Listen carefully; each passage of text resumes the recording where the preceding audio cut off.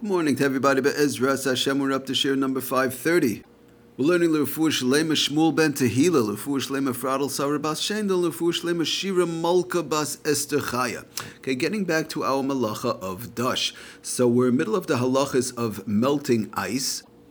And last year we spoke about in reference to hot drinks, if one wants to put ice into a soup, hot soup, one wants to put ice into a hot tea. We mentioned any type of a hot drink, hot soup, or the like, one would be allowed to put it into the liquid, but not to put onto hot solids, because hot solids still has a din of a kli rishon. And we also mentioned real quickly that putting ice into a kli rishon, a original pot from on the fire, if it's on the fire or off the fire, it doesn't make a difference. In other words, the original pot that was where the food was cooked in, or from, if it's on the flame, it doesn't have to be bedafka where the food was cooked in, but it's from the flame, to put the ice in there while it's on the flame or while it's off the flame is also to do, and also to pour from that original pot that was on the flame onto ice is also also because that's called iroi kli rishon, and that's pouring onto ice. That is not allowed to be done. Now, the only thing we did say is allowed to be done, one would be allowed to put ice into a hot cup of tea, hot soup, or the like. We only mentioned that if the liquids, of course, cool down below Yatzeledis by, below 110, 105, or whatever the case was, but it was lukewarm or something like that, so then that would be okay. We said preferably to put the ice into the solid, the ice into the liquid, and not to pour the liquid onto the solid. Now, I do want to stress another thing, which he brings down, does the Sefer Lamites Malachas, and he says, however, there is an important difference between putting ice cubes into a hot cup of liquid. Now, again, we're dealing back to when we have a hot cup of tea, hot coffee, hot soup, or the like. So there is an important difference between putting the ice cubes into a hot cup of liquid. We said when the liquids were cold, to pour it onto the ice cubes, preferably one should put it in and not to pour it on. But if one poured it on, you can't say that it's really usher. But when we talk about pouring hot liquids, again, from a kli sheni or a kli shlishi. We're not dealing with the bishul pot now. The bishul pot is from the kli rishon, to pour from there. That's aser al bishul. That's min haTorah. But now we're dealing with the issue of risuk, of melting the ice and so on. So therefore, pouring the hot liquids from a kli sheni or a kli shlishi, for that matter, and the liquids are very hot, onto a ice cube, brings on the Sefer Lamites Malachas, again on page 365, should preferably not really be done, because it will be even worse than the case of regular liquids onto the ice. Over here it's very hot, and there's no bishul because it's a kli sheni or a kli shlishi, right? It's a cup of tea, for example, I pour it onto the ice cube, so you can't really say that there's no bishul over here, but since it's very hot, it's going to melt the ice like immediately on contact, and it's sort of like crushing the ice with one's hands. We're going to see there's a homachloikis in the Shulchan Aruch that talks about pouring hot liquids and so on onto ice. Okay. So basically, what should one do? So just to put the ice cubes into the liquid, and the hot liquid, again being a kli sheni or a kli shlishi, and not to pour from the kli sheni or the kli shlishi onto the cubes itself. That is real. That is what is supposed to be done.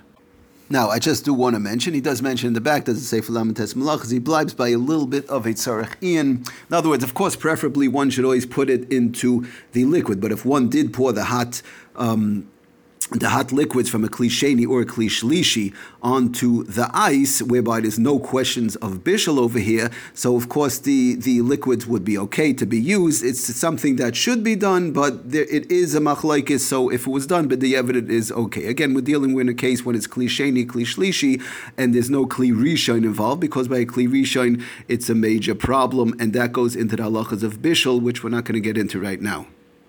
But again, if somebody did pour from a kli sheni or a kli shlishi onto the ice and the ice melted, that liquid could definitely be used b'diavad for sure. Okay, moving right along. Interesting, we learned last time we spoke about the Mishnah Berurah brings down that breaking a piece of ice, somebody has a piece of ice, to break it into two, that is not a problem. That's not the problem. The problem is the crushing the ice for the water.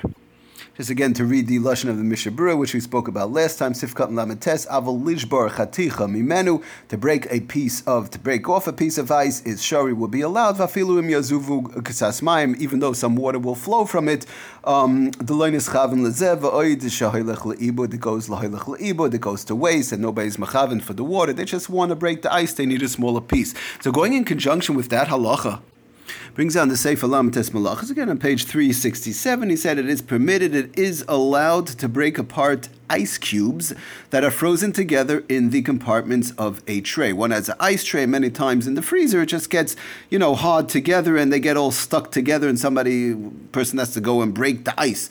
So even though much of the ice will become crushed as a result, I'm not doing it for the water, because he goes weiter, he explains, because one does not intend to produce water from the fragments, nor any significant melting, the significant melting of trying to get the water because one needs the water is not going to happen.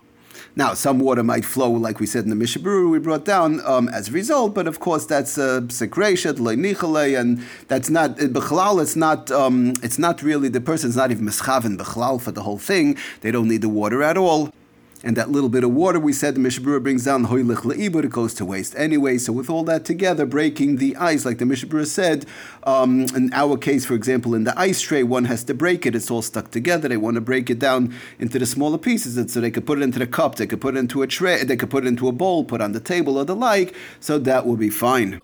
He explains, Vaita has explained, like we spoke about previously, the prohibition, the isser of crushing ice only applies where the crushing is meant to produce liquid. The problem is over here is the production of the liquid. Thereby there's a gezerah, according to many Rishonim, one might come to squeeze peiros, squeeze fruits on Shabbos, so therefore when it's in question for where one needs the liquids, we have a problem. But just like this, to break it, even though liquid will flow out, not a problem. So whether the ice is in a tray or the crushing the ice cubes to remove them from the tray or in the tray, out the tray, whatever the case is, all that just to break it, to make it smaller would be okay.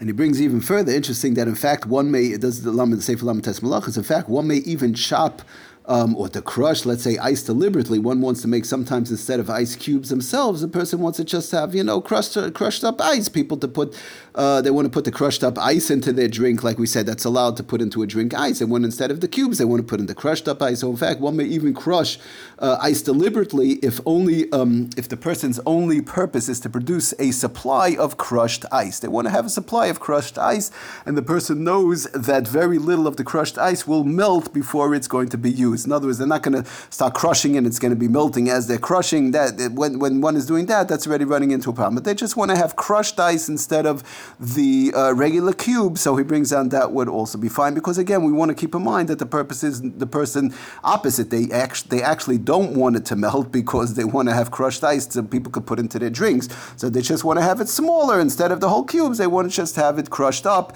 in a bowl. Maybe it looks a little fancy, a little nicer like that, so that would also be okay.